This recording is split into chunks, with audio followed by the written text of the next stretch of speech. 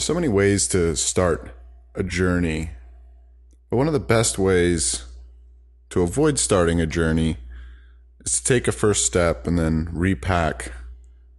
Take a first step and ask yourself whether you're going in the right direction. Take 3 steps, turn around, decide you forgot something at home. And I feel that way every time I start a new project. And I talked about this at length in Outgrowing episode 1. Double X Presents is an opportunity for me to continue a lot of conversations that I've started with folks that I've met here in Phoenix and in my travels. When you talk as much as I do, it's really important to listen. And I've had the privilege of listening to a lot of stories. Folks from all walks of life, different ages, aspirations. And I think that there's an opportunity to offer those individuals a platform to share and express their ideas and beliefs, long format interview. And while I sound really serious, I assure our listeners that this will be very informal. And I hope to expand your horizons beyond your immediate friends and family, coworkers, and expose you, the listener, to folks with something to say. And if we're lucky, the conversation will teach us both something worthwhile to take away. So with that in mind, I hope that you enjoy Double X Presents. So if you had a channel to broadcast to the world, right? You're sending out a little signal. What are the messages that you want to share? Not necessarily specific to each podcast, but like what's important to you in what messages are most important to you to share with people?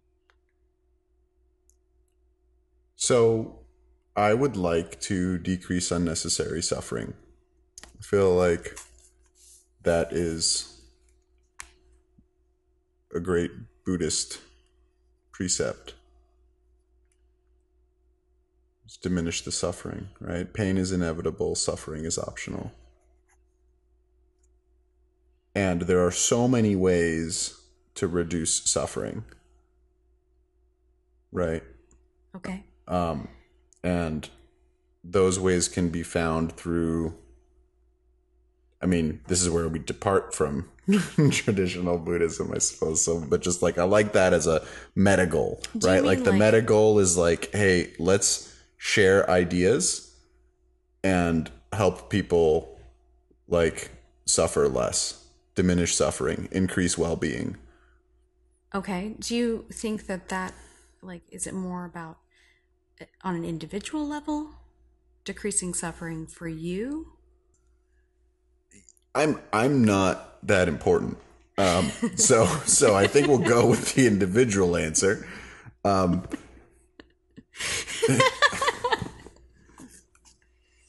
Right, but if you think about it, there's if I think about how suffering is reduced in my life, right, is either being exposed to a great idea that relieved me of suffering, right, or hearing a story that allowed me to feel a sense of connection, which made it less lonely to be human, or gave me some advice that changed the way that I existed in the world, right? Here's how you avoid falling on your face, right? Keep walking. Connected me with the larger human experience, right? And so many stories in history, right? There's really not that much that's new. If you think about, for example, the Stoics, hundreds of years before Christ, basically solving the riddle of how to manage the human condition in all of its complexity, and all the philosophers throughout the ages. We're not doing anything new. It's just we're constantly repackaging the perennial wisdom And it's evolving because it's becoming individuated, right? As people become less part of a tribe and more individuals, and maybe some people become less individuals and more part of a tribe. It just seems to be this incredible tapestry. So for me, that would, if I could do something, right? If like the outcome of all of the work was that people found connection, if people learned something that helped them in some way, if it exposed them to history or the shared experience, which again is a sense of connection, but kind of abstracted through time in the past.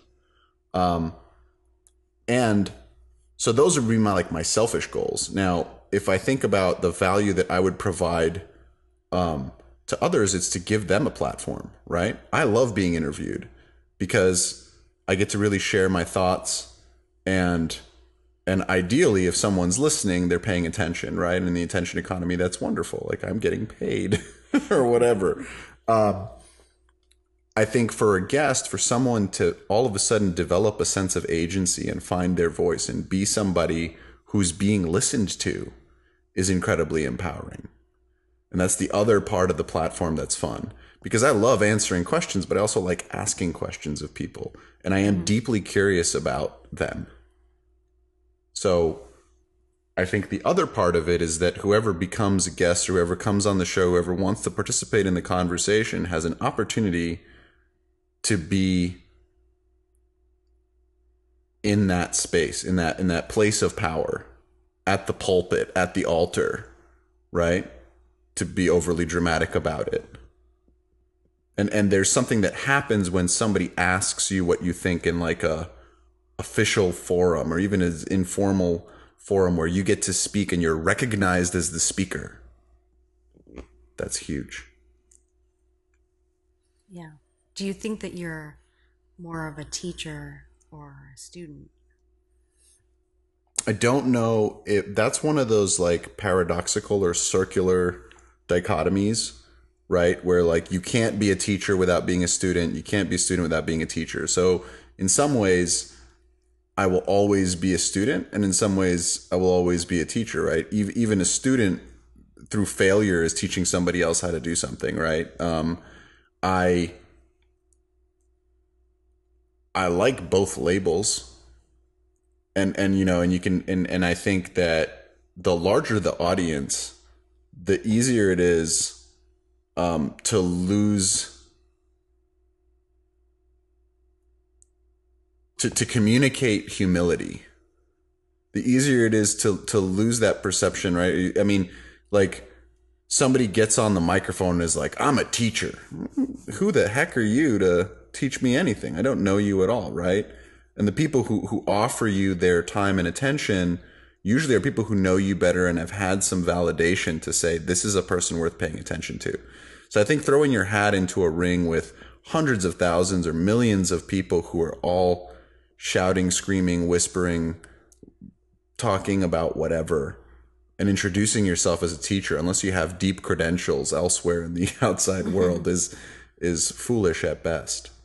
Well, I guess what I mean more is, do you hope that your podcast teaches people, or do you hope to learn something through your podcast? Both. I mean, absolutely. I mean, anybody I interview, I'm going to learn a whole lot from, right? And even in the conversation when we talked about playing, right, and the infinite starts, right? You just keep starting, and then you start, and then you start, and then you finish, and you start, and that is the practice. So I'm much more hoping to learn. I mean, I think the label teacher is something that somebody else gives you, not something. If you give it to yourself, that could be like, you know, like one of those ego traps, right? But I think that's why I rephrased the question, because I mean more like is the podcast more about teaching? Like what? I don't know. I guess let me try it another. No, the podcast is more about learning and then sharing the learning process. What do you hope to learn?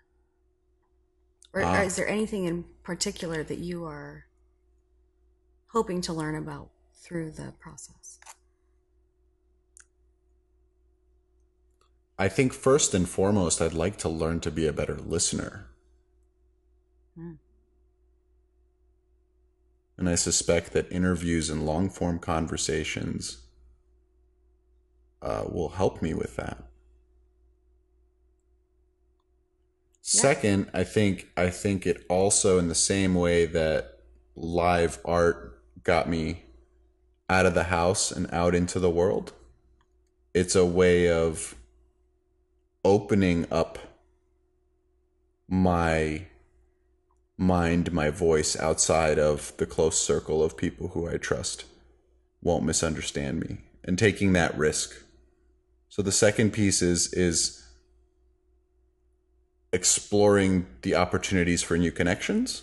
Mm-hmm. So that's the second thing that I hope to get out of it, right? Mm-hmm. But really, you said to learn, and I suppose it means like to be less closed, right? To be more open with my voice and with my thoughts.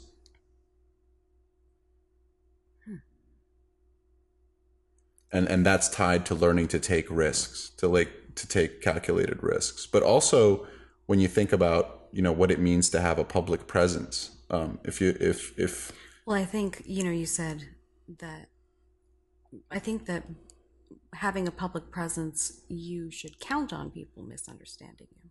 That exactly.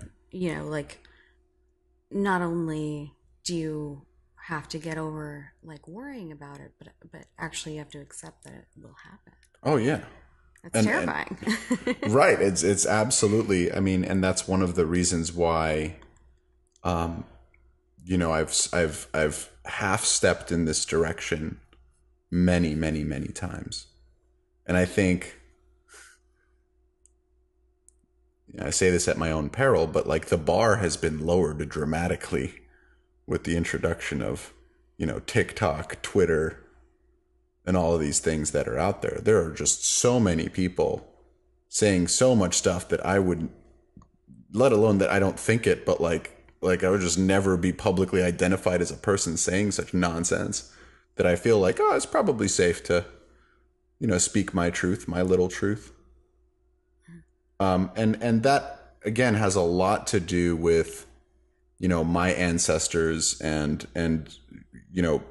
coming from a communist country under Soviet rule, where to be seen was dangerous, and to be recorded or heard by strangers could be potentially fatal. Right? Like to be seen is to die. And that's a cultural legacy going back, generations for persecuted people everywhere. Do you feel like that impacts you? Like the story of your ancestors? Yeah, that's probably the only way in which it impacts me, right? Because I never really had direct connection with those people, but there's always been this sense of the danger in speaking truth, not even truth to power, but just in speaking, right? It's better to be on the edges and kind of like let the loud people do the talking. And so, which isn't to say that I'm not I'm not a person who's often at a loss for words, right? I have a lot to say, but I only say it if I know who I'm talking to or who's listening. Right. And so this is a big, for me, on a personal growth level, right? It's a big risk to record this, even though there's nothing in it that's even vaguely transgressional, right? Like there's nothing edgy about what we're talking about. There's nothing weird about it, except to say that, I'm speaking from my heart. And you're recording it. For anyone at any time to criticize, to misunderstand, to slander or whatever, right? In a time where the public discourse has become quite toxic, and people will say something and it'll destroy their lives, right? Yeah. I'm not necessarily a person who chooses his words carefully. So yeah, there's an aspect to that. Does that, when you think about your history, if you don't mind me asking, when you think about your history and sort of where you come from and like your people and examples that you saw around you, was speaking out dangerous, or was being seen dangerous? No, speaking out was encouraged when I was a child. I grew up in the Mormon church and or the LDS church. And they, Gotta watch what you say. yeah, I may want to edit that, choose which words I'm going to use. Oh, No, I mean, I don't mean to just, they feel it's disrespectful to call them Mormon. And so I care about many people who are members still. So, right. So there's this sort of respect thing there. But casually, I do say Mormon, and I don't really think about it most of the time because most people that I spend time with know them as the Mormons. Right. And that's the whole point about audience, right? You say something out of context and somebody hears it who gets offended and you had no intention of offending them. Right. And that seems to be very common. Anyway. Yeah. Yeah. The answer to the question is that it was encouraged. Children in the church grow up doing a lot of public speaking. There's lots of opportunities to stand in front of a group and speak from the heart. It's called bearing testimony, and it's very encouraged for, it was encouraged for me to stand up, shine my light, sing in front of people, display my talents, and I think my fear came in later in life. It's one of the things that I've always, just admired about you, right? Is the strength with which you cast your public image, your public figure, and there's a bravery there that I deeply admire. And so, Thank you. That's something that I hope to learn. I have had to be brave a lot in my life, and I am a brave person, and I do make a lot of my decisions fearlessly, I would say, or I try to. But that's because I was forced to for much of my life, or I went through circumstances where I didn't really feel like there was another option, but to be brave. Right. Well, that's resilience in the face of adversity, right? Where it's just like, the comfort zone is great, but nothing grows there. It's like you got to be real uncomfortable to be forced to make it happen, and that growth is painful. But then on the other side of it, you find these powers or strengths that end up defining you. I think also as an artist, there's amazing things that come out when you're facing your fear through your art. I kind of am addicted to that feeling of pushing myself artistically and working on the edge of what I know, and you end up making things that are really outside of yourself, that when you're brave, you're doing what you don't really think is possible. And so can you give an example of pushing yourself to that space and then having that experience? I throw myself into a lot of challenging situations,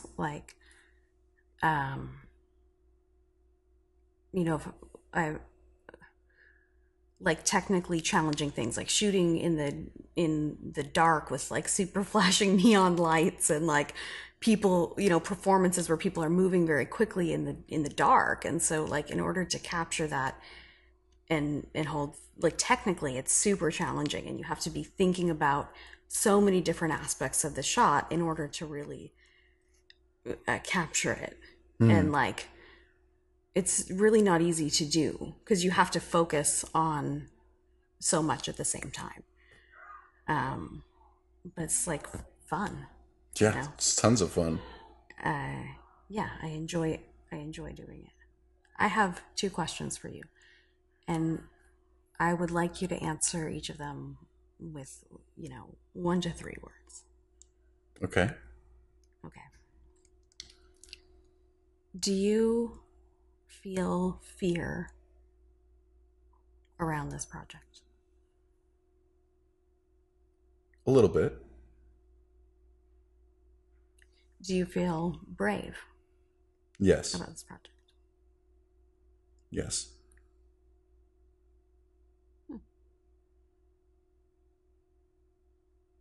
I don't know what to ask next. I'm just trying out two different questions? types of questions, right? Yeah. Ooh, how does that sound? And I think it's great. I think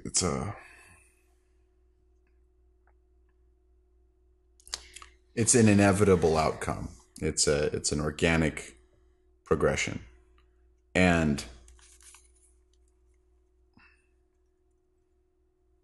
my biggest fear is that I come off as a self-important know-it-all. What if you do? Well, some people who hadn't made a decision about me or didn't know me or didn't care will have formed an opinion and have made a decision, and that could have unintended consequences on my life.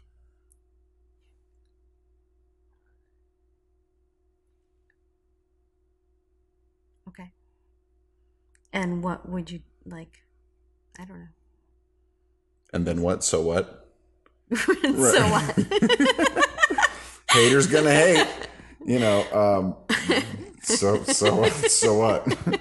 So people are gonna think you're just basically arrogant know-it-all. Well, no, I'm just challenging your fear, right? Like, or not right. challenging, Well, but I was mostly just asking to bring to hear what your answer was. Yeah, we're right here, and we're doing the deal, right? But there is, and you and I have talked about this at great length, or maybe I've ranted about it at great length, is maybe a better way of putting it. But there is a danger when you are vulnerable with strangers. Of course. And the level of the interaction in an online setting is profound. This recording, for example, could be used to bar your entry to a foreign country at a time not of your choosing, right? Like there are so many. Again, this just speaks to that cultural heritage of if you're identified, right? And I'm not Jewish, but my grandparents on one side of my family were in the Holocaust, and there are no great grandparents, right? There's a grandfather who escaped a concentration camp, and him and his brother survived, and everyone else was either murdered in front of them or died around them shortly after. And then those people, that generation, then went on to live and raise kids under communism, where there was no trust. My parents were suspected of running an underground radio station and were actually imprisoned and chased by the secret police. And when they got home from their detention, they conceived me. So I'm conceived in the Wait. Yeah, there's a lot there. You were conceived under those circumstances, and now we're sitting here recording an underground radio station. Yep. We're doing it. It's big. But we really haven't said anything even vague. That's the whole point, right? Is that I don't really have that much to say that's that crazy until we get into those topics, we right? We don't know yet, though. We may have some very unpopular opinions. Who knows what will happen in our world, and you probably will have some strong opinions about what's going on. Right, and then people get triggered over the silliest stuff these days. So yeah, I'm walking through that fear. I wouldn't have built the studio in the living room, and for the third time, if I didn't feel strongly about moving forward down that path and resolving and healing those generational wounds. That's fascinating. That you wouldn't. That's not the answer I would expect from somebody about what's behind their podcast. Yeah, there's a lot there. Right. Yeah. Sounds like it's what you should be doing. I'm really glad I'm getting a chance to do it. Yeah. I think I can't help but wonder, though, whether anybody will listen to it. And if anybody does listen to it, whether they'll get what I'm hoping they get, right? Because obviously, I just talked for 20 minutes about the value that I hope to receive. And I talked about how I hope it may help others. Mm-hmm. but that's going to be the ultimate, test. I think we're here to be of service, right? And the only freedom we get is to be of service to someone. Right. Right. The freedom, sorry, let me rephrase. The freedom you get is to choose what you're going to be in service to. And if you don't consciously choose, then it will be chosen for you, or you'll unconsciously choose, the way that people choose to serve, their employer or their pleasure principles, or, running away from their fears or whatever. And so like, you're going to be of service. And so it's my hope, right, that like I'm being of service to someone other than just myself. Because I don't, again, the fear is that like, oh, well, maybe this is a limiting belief and now we're on the psychiatrist couch, but like that my fear of being too selfish, right, or just being self-serving. I'm sitting on my own couch recording my own voice for the internet with the audacity to think that this is going to like resonate with someone. They're going to be like, oh, thanks for speaking to me, right? But the good news is that, if you don't like it, there's 5 million other people who aren't that worried about whether or not you're going to listen. Well, and maybe no one will listen to it. Yeah, maybe not. But either way, you still made something of importance to you. Right. And maybe that inspires somebody else to follow suit. But also, like, maybe that prepares you for the next thing that you do. Yep. Like, maybe it's just about getting over your fear. Yep. Well said. We don't even need a podcast now. We are. Yeah, we're done. The ending. All right. Well, that concludes the series. See you guys next week.